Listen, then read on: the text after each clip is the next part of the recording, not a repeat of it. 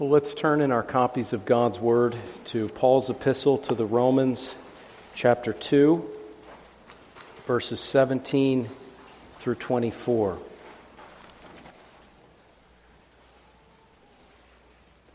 Romans chapter 2, beginning in verse 17. Let's listen now to God's Word. Indeed, you are called a Jew, and rest on the law, and make your boast in God, and know His will, and approve the things that are excellent, being instructed out of the law, and are confident that you yourself are a guide to the blind, a light to those who are in darkness, an instructor of the foolish, a teacher of babes, having the form of knowledge and truth in the law. You, therefore, who teach another, do you not teach yourself? You who preach that a man should not steal, do you steal? You who say, do not commit adultery, do you commit adultery? You who abhor idols, do you rob temples? You who make your boast in the law, do you dishonor God through breaking the law? For the name of God is blasphemed among the Gentiles because of you, as it is written. May the Lord bless the reading and preaching of His Word to us this morning. Amen. Well, seeking the Lord's help this morning, let's turn back to Romans chapter 2, focusing our attention on verses 23 and 24. You who make your boast in the law, do you dishonor God through breaking the law? For the name of God is blasphemed among the Gentiles because of you, as it is written. You who make your boast in the law, do you dishonor God through breaking the law? For the name of God is blasphemed among the Gentiles because of you. Paul here, as we've seen, is addressing the Jews. Of course, Paul is a Jew, so it's not merely an ethnic matter that he's addressing, but he's addressing the majority of Jews in his day who did not believe in the Jewish Messiah, the Lion of the tribe of Judah. They did not receive the Lord Jesus Christ. He came to His own, the Jewish people, but they did not receive Him. And so the Apostle Paul is writing to the Roman Christians, some of whom are converted, believing Jews who believe on the name of the Lord Jesus Christ and openly confess Him from the heart, many of whom are Gentiles who believe in Christ. But there is a large population of unconverted Jews, many synagogues in the city of Rome, and Paul's method of evangelism frequently was to go to these synagogues and preach there. And so he's not able to do that at this time in Rome. But he's seeking to equip the believing Jews and Gentiles in the church or churches in the city of Rome so that they can go and they can proclaim the gospel of Jesus Christ, that Jesus, Jehovah, saves His people from their sins, and that the seed of Abraham all the more ought to be blessed in this Savior that God has provided. Now, that's Paul's approach here in fulfilling the New Testament Great Commission, the missionary mandate, where Jesus says essentially to His church, to His preachers, His apostles, to His people, He says, go and tell. Go into all the world and disciple the nations. But the fact is that this missionary mandate is not unique to the New Testament. Certainly, there are unique aspects to the Great Commission as opposed to the Old Testament missionary mandate. But the Old Testament people of God did have a duty not as much to go and tell as to urge others to come and see. Now, we do have examples of Jonah going to Nineveh and so on, but really, come and see is the missionary mandate of the Old Testament. God established His kingdom, His priesthood of believers, his holy nation at that strategic central location right there in the Middle East, right smack dab in the middle of the map, as it were, right there at a place where nations would have to travel to and fro, and he put on display his kingdom, Israel, in the Old Testament. So you had the land of Canaan, the land of their inheritance. And then you had the tribe of Judah, which he chose in a unique way to raise up the king of Judah. And you had within Judah, you had the capital city of Jerusalem, the capital where the king, the son of David, would sit on his throne. And in Jerusalem you had Mount Zion. And on Mount Zion you had the temple.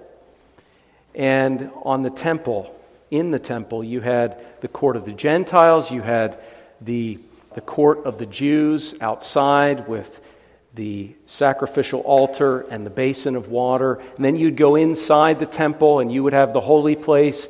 And then you would have the most holy place. And then inside the most holy place you had the Ark of the Covenant.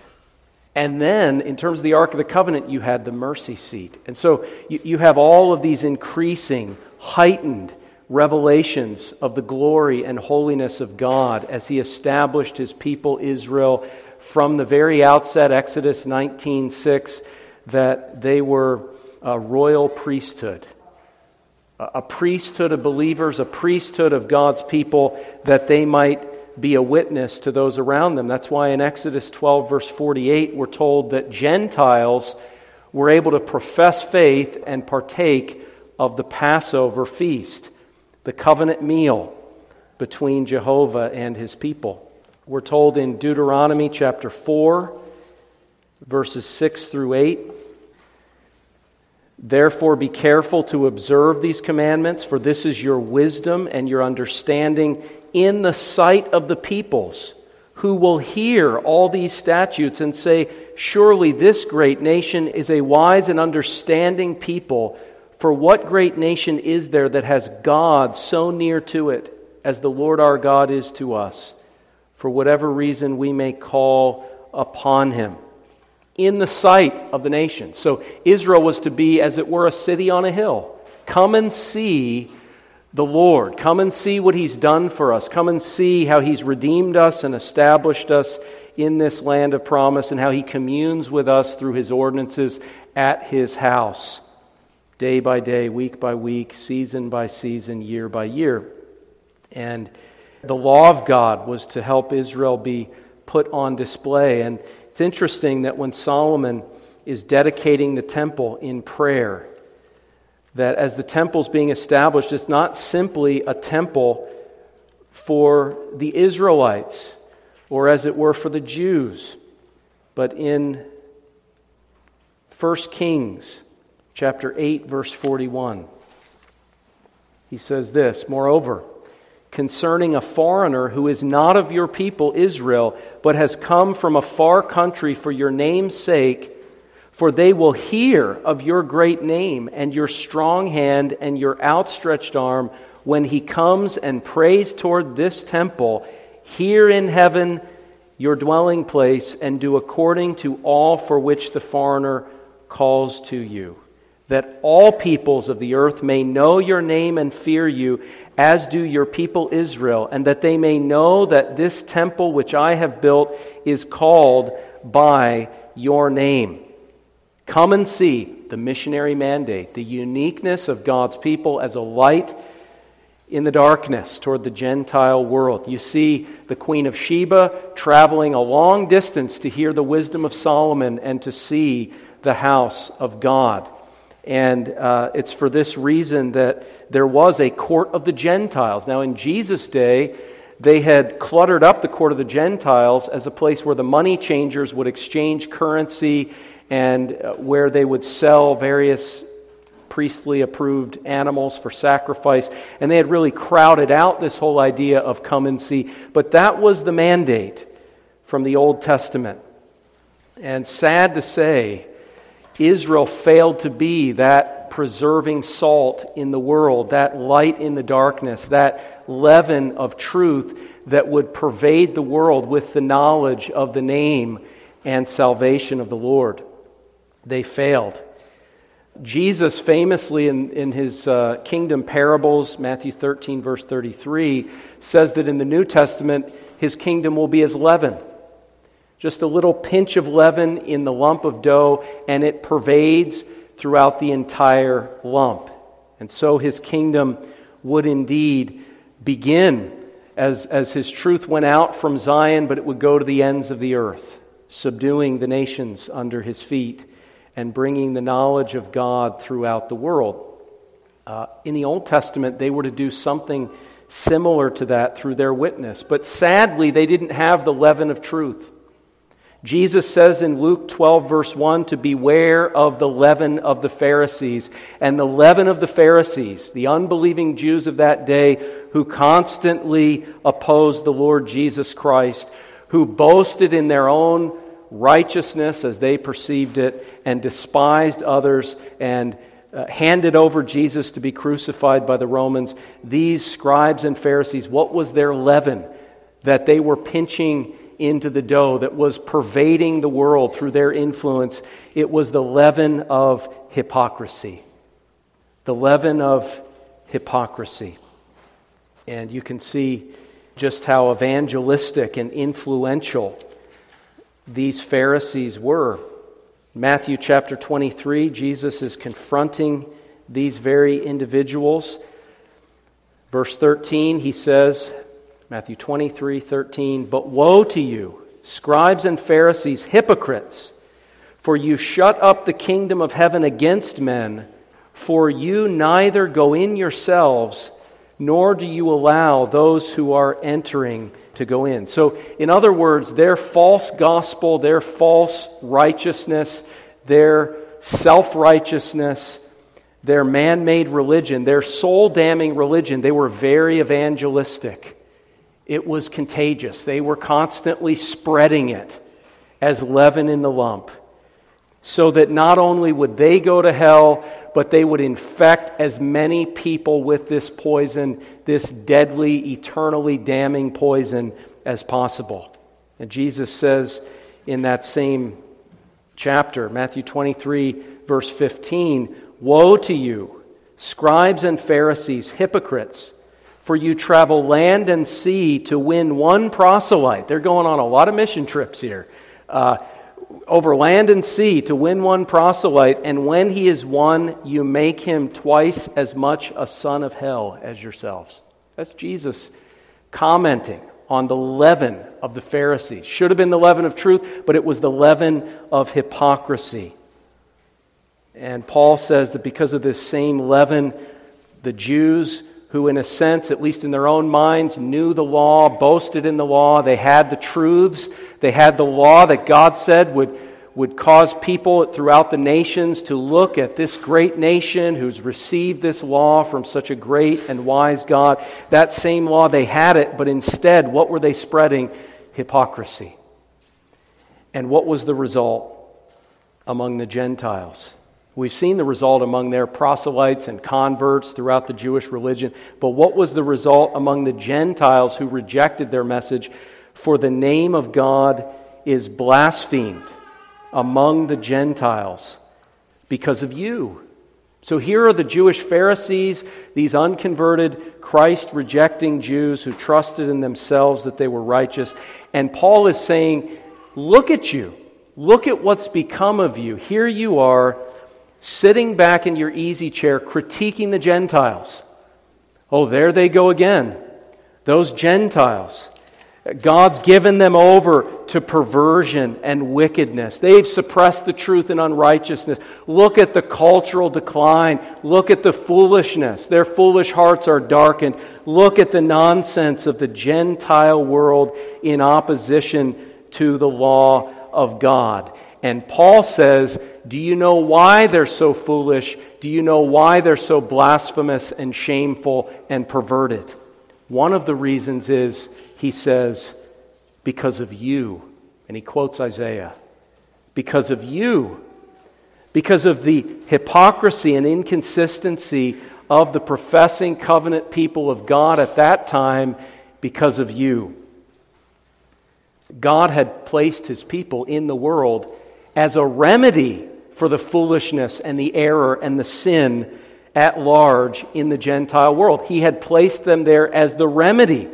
So to sit back and to be hypocritical and to do more harm than good, but to sit back and critique the disease that you've been commissioned to heal is utter nonsense.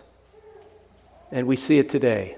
We're tempted toward this today, to sit back and criticize and critique the foolishness of the world that's foolish because of us, because we as the salt and light have not preserved and seasoned and illuminated.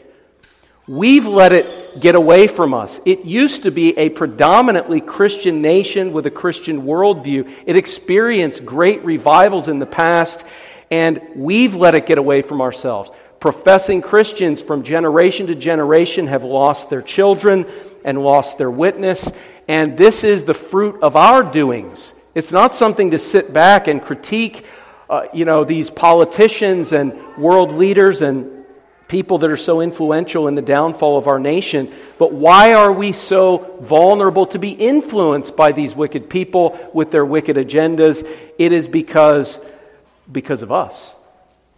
I'm not discounting the sin and the blasphemy of the Gentiles by nature, nor am I discounting human sin in our own world. The people who commit these blasphemies will be accountable for them. But the point is, it's our job as God's church to make a difference, to shine the light. So if we live in a darkened nation, we have questions that we need to answer.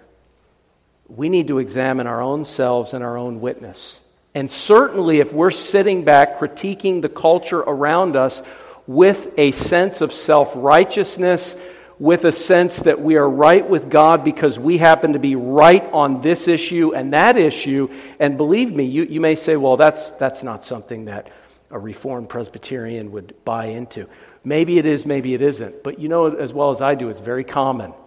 Many of the people that are fighting against wickedness in the culture war, if you pay careful attention, they are self-righteous and they justify themselves before God because they're right on these issues. And there's, in some cases, explicitly no recognition of any need for an alien righteousness imputed to them through the work of Christ. So we need to be careful here. We need to take this to heart. But in order to do that, we need to understand what hypocrisy is.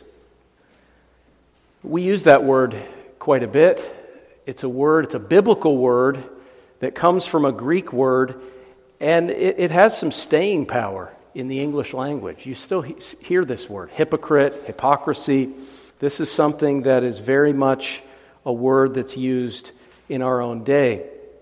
But what is hypocrisy's basic character?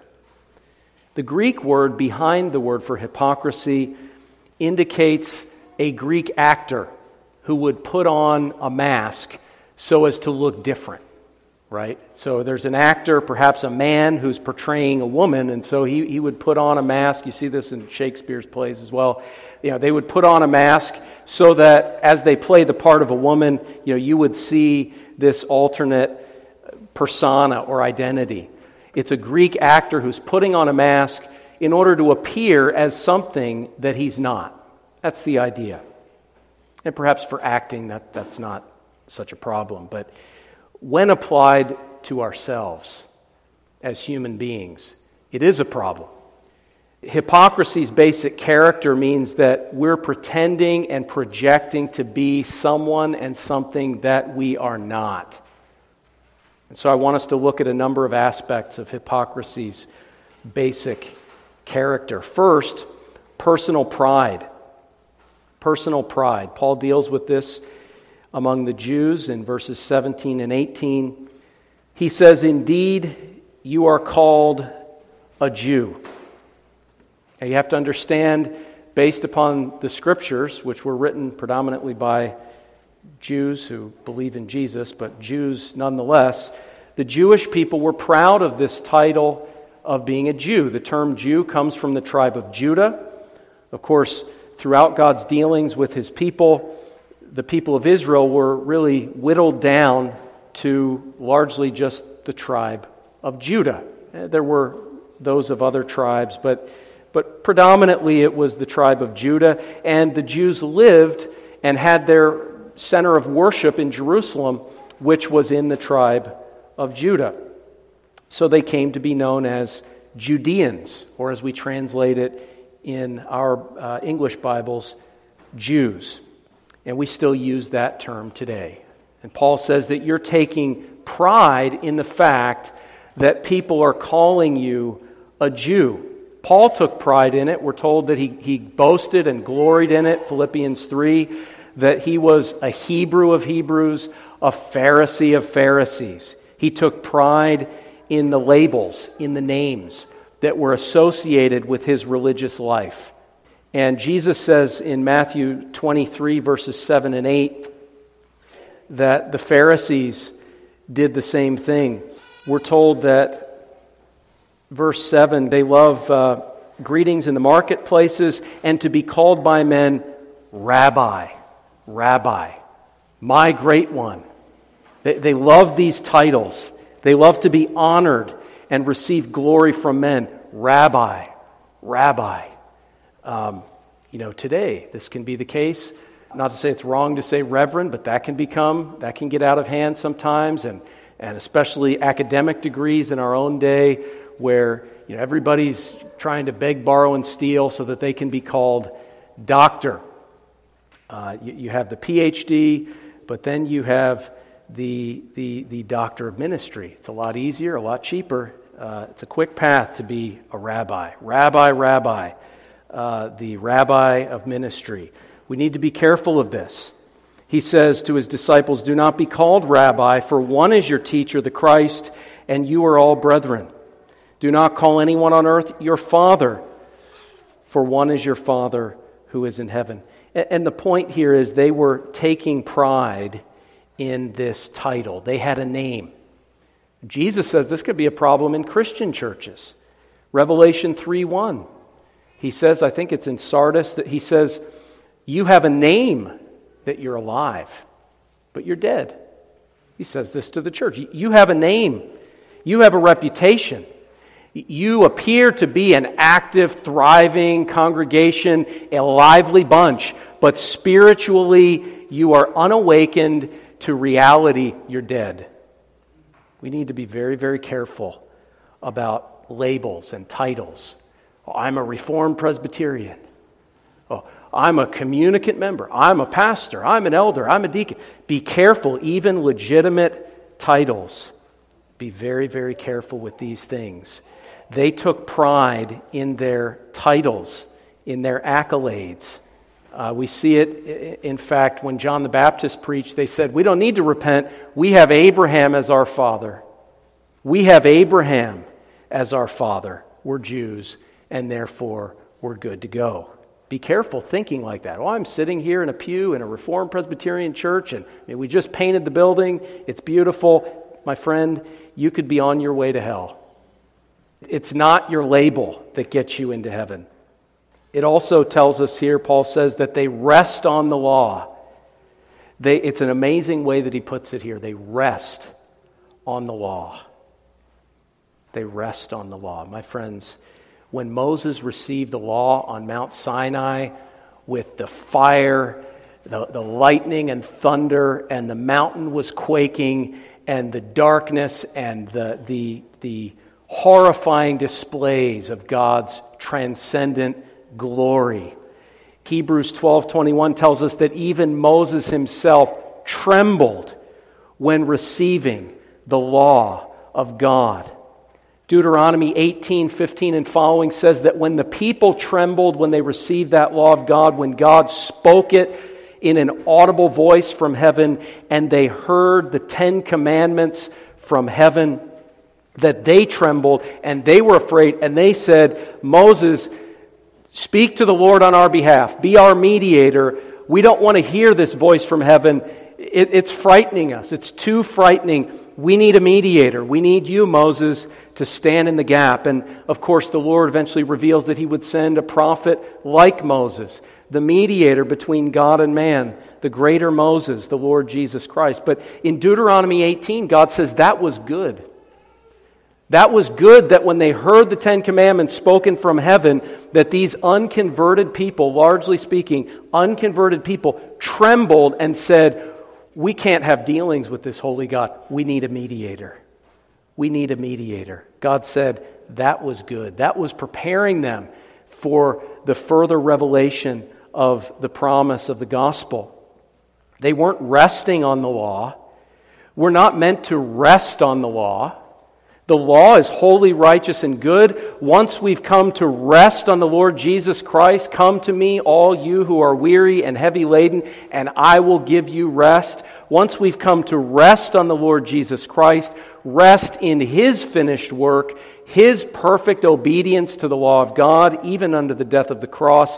Once we've come to rest and strive and labor to enter into that rest in Christ, then we find that for us the law is a law of liberty. It's a blessing. It humbles us. It strengthens our faith in what God has said about our sin and how much we need Christ. It points us to Christ. It drives us to Christ if necessary. And it gives us a guide and authoritative rule of life as believers. So that there's nothing wrong with the law of God if it's used properly. But my dear friend, do not rest on the law of God, as the Pharisees rested on it. They said, well, I'm better than this other guy over here. He's a tax collector. He's an extortioner. She's an adulteress. These people that are living in such scandalous sins, I'm not like that. Look at the law of God. I'm better than them on the basis of the law of God, and I'm going to rest in that. I'm going to take comfort and gain assurance because in my mind, I stack up comparatively superior and better toward other people in keeping the law of God. My friend, you're going to find on Judgment Day that you're not going to be compared to this, that, or the other person around you. You're going to be compared to the law itself, which is spiritual, which deals with your thoughts, your words, your actions. You're going to be compared to the perfect standard of righteousness, which is God's character. You're going to be compared to the perfect example of law-keeping, loving God and loving others, Jesus Christ. You're going to be compared to that glorious image of God into which our first parents, Adam and Eve, were created. And the Bible says we have all sinned and fallen short of that glory of God. So please, don't rest on the law. It's like Jacob in the wilderness when he had nothing else to lay on but a stone pillow. Not very comfortable. Okay, rest upon Christ. And they're taking pride in their law-keeping and thinking that it gives them a right standing with God, and so they can rest easy. And we'll see the surprise that they're in for later on. But thirdly, they boast in God. Now you say, well, what's wrong with that? Doesn't the Bible say if you're going to boast in anything, boast in the Lord? Boast in the death and resurrection of Christ. If you're going to glory in something, glory in the cross of Christ, by whom the world has been crucified to you and you have been crucified to the world. Well, Paul's not critiquing that because that's not what these Jews were doing. They weren't boasting in God in a way that exalts God and humbles us, which is what boasting in the cross is. Right? If I boast in the cross and somebody says, well, what's the purpose of the cross? Well, that's what my sins deserved. The only way I could go to heaven is if God, the eternal Son of God, was nailed to a cross and bore the wrath of God. That's the only way. I'm such a sinner that the only way that I could get through heaven's gates was that display of shame and misery. See, boasting in God in the biblical sense humbles us. But that's not what they were doing. If you look at the New Testament teaching on this point, for instance, John 8, verse 41. John 8 and verse 41. They say to Jesus, "We were not born of fornication. We have one Father, God." Now, in that conversation, they claim to be children of Abraham, and they take pride in that. We've seen that they take pride in being called a Jew, but they also boasted in God. We have a unique relationship with God. We're the people of God. We're the children of God. And again, why do they think they're the children of God? Because of these external privileges and statuses that they have. They're resting on their good works, in their labels, in their titles, and they say, we're children of God. We have one Father, God. And they use that to establish superiority toward everyone else. Rather than saying, to whom much is given, much is required, they say, to whom much is given, exalt, boast. Much honor should be given in light of those external privileges. And we see another example of this in 1 Kings 22, verse 24, where Micaiah the son of Imlah has declared that Ahab would not come back from the battle alive. And the false prophet Zedekiah the son of Kenana has prophesied otherwise. He's tickled the ears of the kings in this court. And we're told then there's a confrontation between the false prophet and the true prophet. And we're told, now Zedekiah the son of Kenana went near and struck Micaiah on the cheek and said, which way did the Spirit from the Lord go from me to speak to you? And this is what the Jews were saying in the synagogue, the unconverted Jews toward Paul. They were saying, who do you think you are? This is what they were saying to the converted Gentiles who believed in the Lion of the tribe of Judah. They were saying, the law shall not perish from the priest, as Jeremiah said, as is said in Jeremiah. They were saying, we've got the Spirit of God. We're the people of God. How dare you question our interpretations? How dare you question our doctrines? How dare you question our synagogue preachers and teachers? Paul, who do you think you are? How did the Spirit of God leave His covenant people to go to this ragtag bunch of Christians?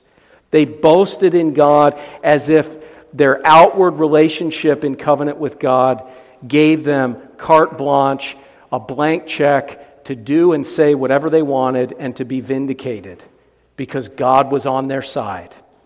In Jeremiah's day, they said, the temple of the Lord, the temple of the Lord, the temple of the Lord. If God's given us His temple, we can do what we want, doesn't matter. No consequences, no accountability. Well, fourthly, in their pride, they claim that they know God's will and they approve what is excellent. They know God's will and they approve what is excellent. In other words, they're the gatekeepers of truth and knowledge. They've got the monopoly.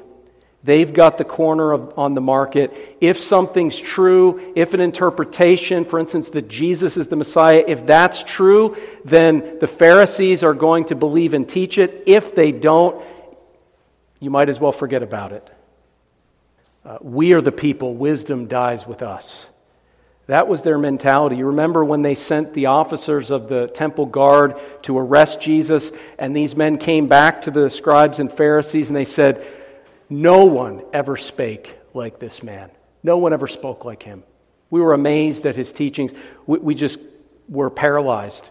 We couldn't move a muscle to arrest this great teacher. And the Pharisees are having this conversation in the Sanhedrin of what to do about it. And somebody makes the comment, have the Pharisees believed in him? In other words, how could you dare to believe in Jesus as the Messiah if the Pharisees haven't understood and declared this fact? If they haven't approved this teaching to be excellent, have the Pharisees believed in him? If not, you shouldn't pay any attention to it. That was the mentality. And you see that in religious organizations today. Of course, we all need to be careful about that. We need to be good Bereans that are teachable, searching the Scriptures, but making sure what's being preached is actually in the Scriptures.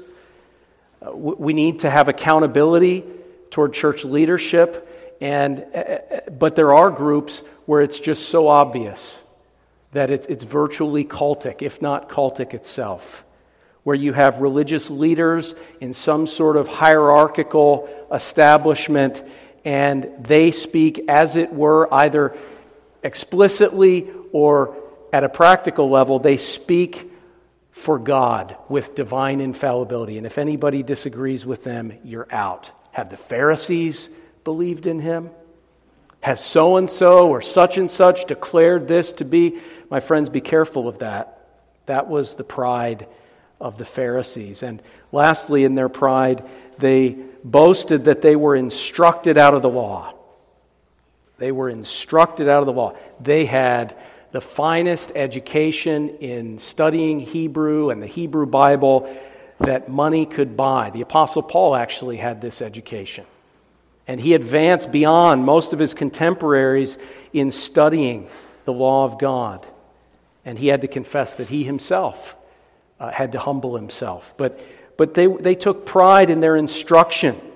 The word instructed here is a word that seems to be connected with the word for catechism, something we need to be careful about. Catechism is a great blessing, as is theological education. But we need to be careful that we don't begin to have an air about us. We've got all the answers. We know God's will. We approve what is excellent. We're instructed. We're educated. These fishermen, these uneducated, foolish fishermen.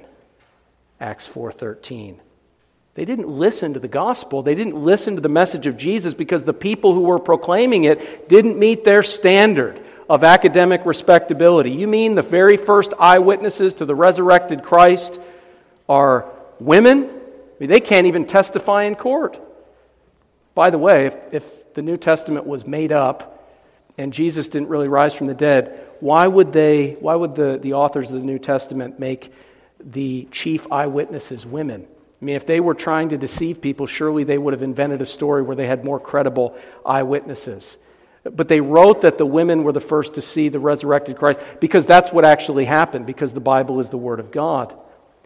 But many of these Pharisees, they wouldn't listen because they say, we've got the training, we've got the academic respectability. Who are these women? Who are these fishermen to tell us? Who is this blind man that Jesus healed? Remember in John chapter 9, the blind man. They're investigating. Is this really the same guy? Did Jesus really heal him? They go to his parents. His parents are afraid to say anything because if you believe in Jesus, they'll boot you out of the synagogue. And so they come to this man who had been born blind, whom Jesus had healed. Verse 28 of John 9, then they reviled him. Because he's saying, look, yes, I'm the guy. Yes, he healed me. Why are you asking me these questions? Then they reviled him and said, you are his disciple, but we are Moses' disciples. We've been trained in the law, in other words. We know that God spoke to Moses. As for this fellow, we do not know where he is from. And the assumption is if we don't know it, nobody can know it because we're the experts. And the man goes on, he says, why, this is a marvelous thing, that you do not know where he is from, yet he has opened my eyes. Now we know that God does not hear sinners, but if anyone is a worshiper of God and does his will, he hears him. So this man is manifesting divine powers, which shows he's on good terms with God, and he's claiming to be the Son of God. So that means he's not a liar. So do the math. This guy, he was born blind. He's not the sharpest tool in the shed necessarily. Didn't have the advantage of, they didn't have Braille back then, so he didn't have the advantage of the education that the Pharisees had, but he has a little bit of common sense, and he can point to the reality of the truth of Jesus' claims. But they can't handle this in their pride. He says, if this man were not from God, he could do nothing. They answered back, you were completely born in sins, and are you teaching us? There you go. Pride. Instructed out of the law. And yet they failed to see the whole point of the law, which is pointing to the righteousness of Jesus Christ. Romans 10, verse 4. So the biggest aspect of hypocrisy is pride, but it also then, as you can see, spills over into a condescending spirit as we begin to compare ourselves with others. Verse 19, You are confident that you yourself are a guide to the blind, a light to those who are in darkness, an instructor of the foolish, a teacher of babes, having the form of knowledge and truth in the law. So notice the superiority complex at every point here. If you look carefully at what he's saying here about them, first you see that they're self-confident. They're confident in themselves, their knowledge, and their discernment, their wisdom. Paul says, Philippians 3:3, though I had reason to be confident in the flesh, I've counted it all loss for the delight of knowing Christ. But they had confidence in themselves that they were righteous and that they had the corner of the market on wisdom. Also, they make these flattering comparisons between themselves and others. The Gentiles, the people outside of our little club, are the blind, and we're the guides. They're in the dark, and we have the light. They're foolish, and we're instructed in the truth of God. They're infants, babes, they know nothing, and we're the teachers. And my friends, nothing is more toxic in the Christian life or in the Christian church or in the Christian ministry than that air of condescension toward others. Even when people fall into errors, even when they're influenced by the devil, even when they fall into darkness and foolishness and blindness. Paul says, 2 Timothy 2:24, a servant of the Lord must not quarrel, but be gentle to all, able to teach, patient, in humility correcting those who are in opposition. So we could take it as an opportunity to be superior and condescending when somebody makes an error. I mean, that would be the easiest thing to do because they've fallen into the darkness of error. But he says, take it as an opportunity to be humble, in humility correcting those in opposition, if perchance God will give them repentance so that they may know the truth. Why is Paul saying that? Because his goal is that people would actually know the truth. His goal is not just that the error would be refuted and embarrassed and kicked to the curb. It's not just that we would make an example out of this type of error and show it to be ridiculous. His goal is that the person who's been influenced by it would actually be persuaded and won to a knowledge of the truth and ripped out of Satan's grasp. And so you see the Jews with their condescending attitude, whatever knowledge they had, it wasn't effective at doing anything of any value for advancing God's kingdom, because that's just not how it works. You're not going to win souls simply by winning arguments, and we need to be careful about that. The more knowledge we have theologically, the more we feel like we can run circles around these different movements and errors that have surrounded us in the world today, the more prone we may be to a superiority complex, to think ourselves better. Now, is the truth of God superior to error? Absolutely. Absolutely.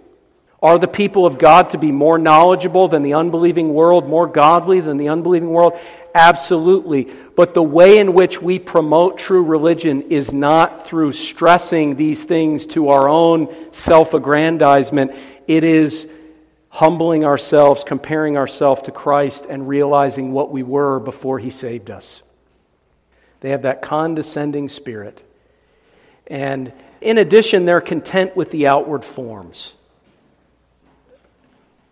Verse 20, having the form of knowledge and truth in the law. We've got the academic intellectual structure. We've got the outward shell of ordinances. We have the form. The form. Now, the form is important.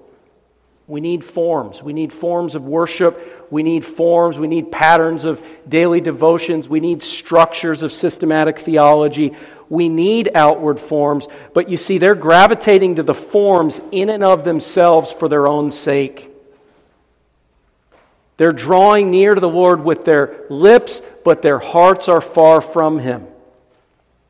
They're emphasizing circumcision as an outward ordinance, but they're not cutting off the flesh and circumcising the foreskin of their heart by killing sin as a result of the grace of God. They're not concerned with the new birth, the new life. They're just concerned with the old forms. And you can see this when they bring Jesus before Pilate. Here they are slandering and betraying the Son of God before the wicked pagan magistrate. And notice what they're concerned about. They're not concerned about their slander, their false accusations, their murderous plot against the Son of God. What are they concerned about? Well, we can't go in Pilate's praetorium because it's going to make us defiled for the Passover. Or David, even, when he commits adultery with Bathsheba, he's concerned about what time of the month it is for Bathsheba. Oh, I don't want to violate this or that Old Testament restriction, but you're committing adultery and then deception and murder, the hypocrisy, straining out a gnat and swallowing a camel. We don't want to swallow bugs, but if you're going to strain something out, let's start with the camel. The form of godliness, but denying its power. In addition, there are, in the life of the hypocrite, flagrant practical inconsistencies.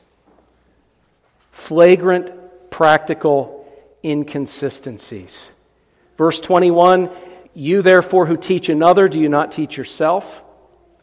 You who preach that a man shouldn't steal, do you steal? You preach that people shouldn't worship idols, but worship the true and living God. And he uses a word here, rob temples. Really, it means some type of sacrilege. You won't worship idols, but do you engage in sacrilegious things? Do you violate the holiness of God's name in one way or another? Do you really worship God from the heart in spirit and in truth? He says, do you commit adultery even though you're preaching against it? It's this flagrant practical inconsistency. You're trying to get the speck out of your brother's eye, but there is a giant log in your own eye. And as some have pointed out, the speck and the log are made up of the same substance. Oftentimes when we're hypocritical, when we're judgmental, and we have this flagrant inconsistency in our lives, it can often be the very same issue that we're critiquing in others. Flagrant, practical inconsistencies. As Jesus says in Matthew 23, the Pharisees are those who say one thing and do another thing. They say one thing and they do quite another. They bind heavy burdens hard to bear on everybody else, but as the hidden camera follows them throughout the week, they don't lift a finger in obedience to those same commandments. Fraudulent, practical inconsistencies. I was talking to somebody at the family conference this summer, and he was telling me how he came to become a communicant member at the particular RP church in Indiana where he's worshiping. And he said that he and his wife began to learn these various truths of the Bible and were looking for a church that taught these things. And they went to this one church. I think it was a Presbyterian church. I won't say the denomination because I can't say for sure which one it was. But conservative Presbyterian Bible-believing church. And he sat down in the pew, and there was someone in front of him that he later realized was an elder during the prayer or during the service in some way, shape, or form, was playing around on his cell phone. And he left that church. And he ended up in the RP church, and then I got to meet him. So the story ended well. But the point is that really affected him. That caused him to not want to be a part of that particular group because he saw the hypocrisy. Practical inconsistencies. And in addition, fraudulent self-promotion. So we're proud, we're condescending and judgmental toward others, we love the outward forms, we're inconsistent in our own lifestyle, and yet there is this fraudulent self-promotion. We try to hide our sins and faults, not saying you should stand up after the benediction and shout out all the sins you've committed this week, in some kind of display, histrionic fit. But at the same time, do you go out of your way to hide sins that would otherwise be obvious, or to give the impression that you're strong in an area where you're actually weak. To misrepresent, to engage in false advertising like the scribes and the Pharisees, who did all their outward works to be seen of men. Their religious life, they blow the trumpet and hand money to the poor so that everybody would see and congratulate them. Their prayers, their fasting, all these things were calculated for the purposes of self-promotion. They were their own PR department. And they were trying to make other people feel that these are the people, these people are perfect, they've got it all together, they don't sin, they don't have any of the problems that I have, and to put them on the pedestal. Rabbi, the great one. They were disingenuous and dishonest. If you heard their sermons, they would probably be the hero of every sermon that they preached if these Pharisees were preachers. Vainglorious. Or as we might just say, fake. And we need to be conscious of that. We need to be very conscious of being real. Doesn't mean, again, you can be the hypocrite who's trying to look so humble that you're self-deprecating and just trying too hard, if that makes sense. To be humble. Trying too hard, trying to reveal things you shouldn't be revealing to people in general. But are you pretending to be someone and something that you're not? Because here's the test. Now I realize you could, maybe there's some method. I haven't figured it out yet, but maybe there's a method where you could fool your family, your spouse, the people closest to you. Probably not. Probably not. Whatever your sins are, it's probably something that's going to come out with your children, with your spouse. And this is one of the values of marriage, by the way, is because now these things that you might have been able to hide before, they come out and you have to deal with them as they come out. But ask your children, ask your spouse, ask the people, ask your parents, ask the people closest to you. Okay, this is how we examine ourselves and have a little bit of accountability, not just self-examination, but talking to others, and recognize those faults. When you sin against those people, confess that sin. Don't find a way in some circuitous, just amazing fashion to turn it into your favor to make you look good. Like you did something wrong, and now you're trying to actually cause it to make you look good. Okay? I've done that before. It's not difficult to want to do it, and sometimes you can succeed, and it's a sin. And we need to humble, and we find ourselves doing that. We need to go back and confess. I won the argument with a lot of circuitous, logical, but I was wrong. I was wrong. We need to do that. We can't have fraudulent self-promotion. Also, radical self-deception. And I'm bringing it to a close here, at least for today. Radical self-deception. They're confident. And that should be scary. That should be scary for me and for you. They're confident. They're confident. We said they were self-confident. Paul says that they're confident in themselves. They're confident. They think, we shouldn't assume that they know that they're being a hypocrite. We shouldn't assume that in every case the person flat out knows that they're a fraud. In many cases, in the case of the Jews here, Paul is persuaded that they are deceiving themselves. They are confident and they are blind to these things. They think they're the teachers and the guides of the blind. They are radically self-deceived and blinded themselves.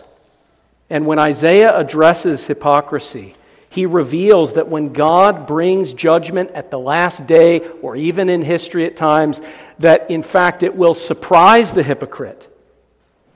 He or she is not counting on the ultimate outcome of their hypocrisy. Maybe doesn't even see the hypocrisy.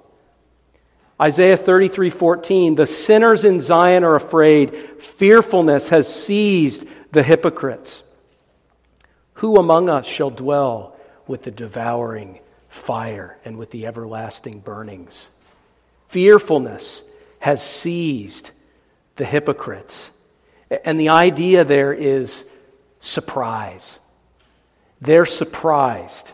They weren't expecting this. They come to the final judgment and they say, Lord, Lord, did we not do this and that and the other? Why are we being cast into everlasting burnings?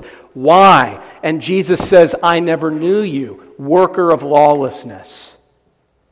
They weren't expecting it. Psalm 50 verse 21, which we'll sing in a moment, they thought because God was silent for a time and did not rebuke their hypocrisy, that He would be silent forever, that in fact He was like themselves, that He was not concerned with the heart and the soul and the attitude. He was only concerned with crossing the T's and dotting the I's of outward ordinances and forms. But they're radically self-deceived. The Lord says, I've kept silent for a time, and understand that according to God's ordinary dealings, He will be silent for a time. He will leave you to yourself for a time. And maybe all you'll hear is a sermon now and again calling you to repentance from hypocrisy, and then He'll just leave you to yourself for a time. But His patience with you ought to be a motivation and incentive to repentance, not to think that God was silent, God's just like me, and God's not concerned. Because the passage I'm alluding to, Psalm 50:21, these things you have done and I kept silent. You thought that I was altogether like you, but I will rebuke you and set them in order before your eyes.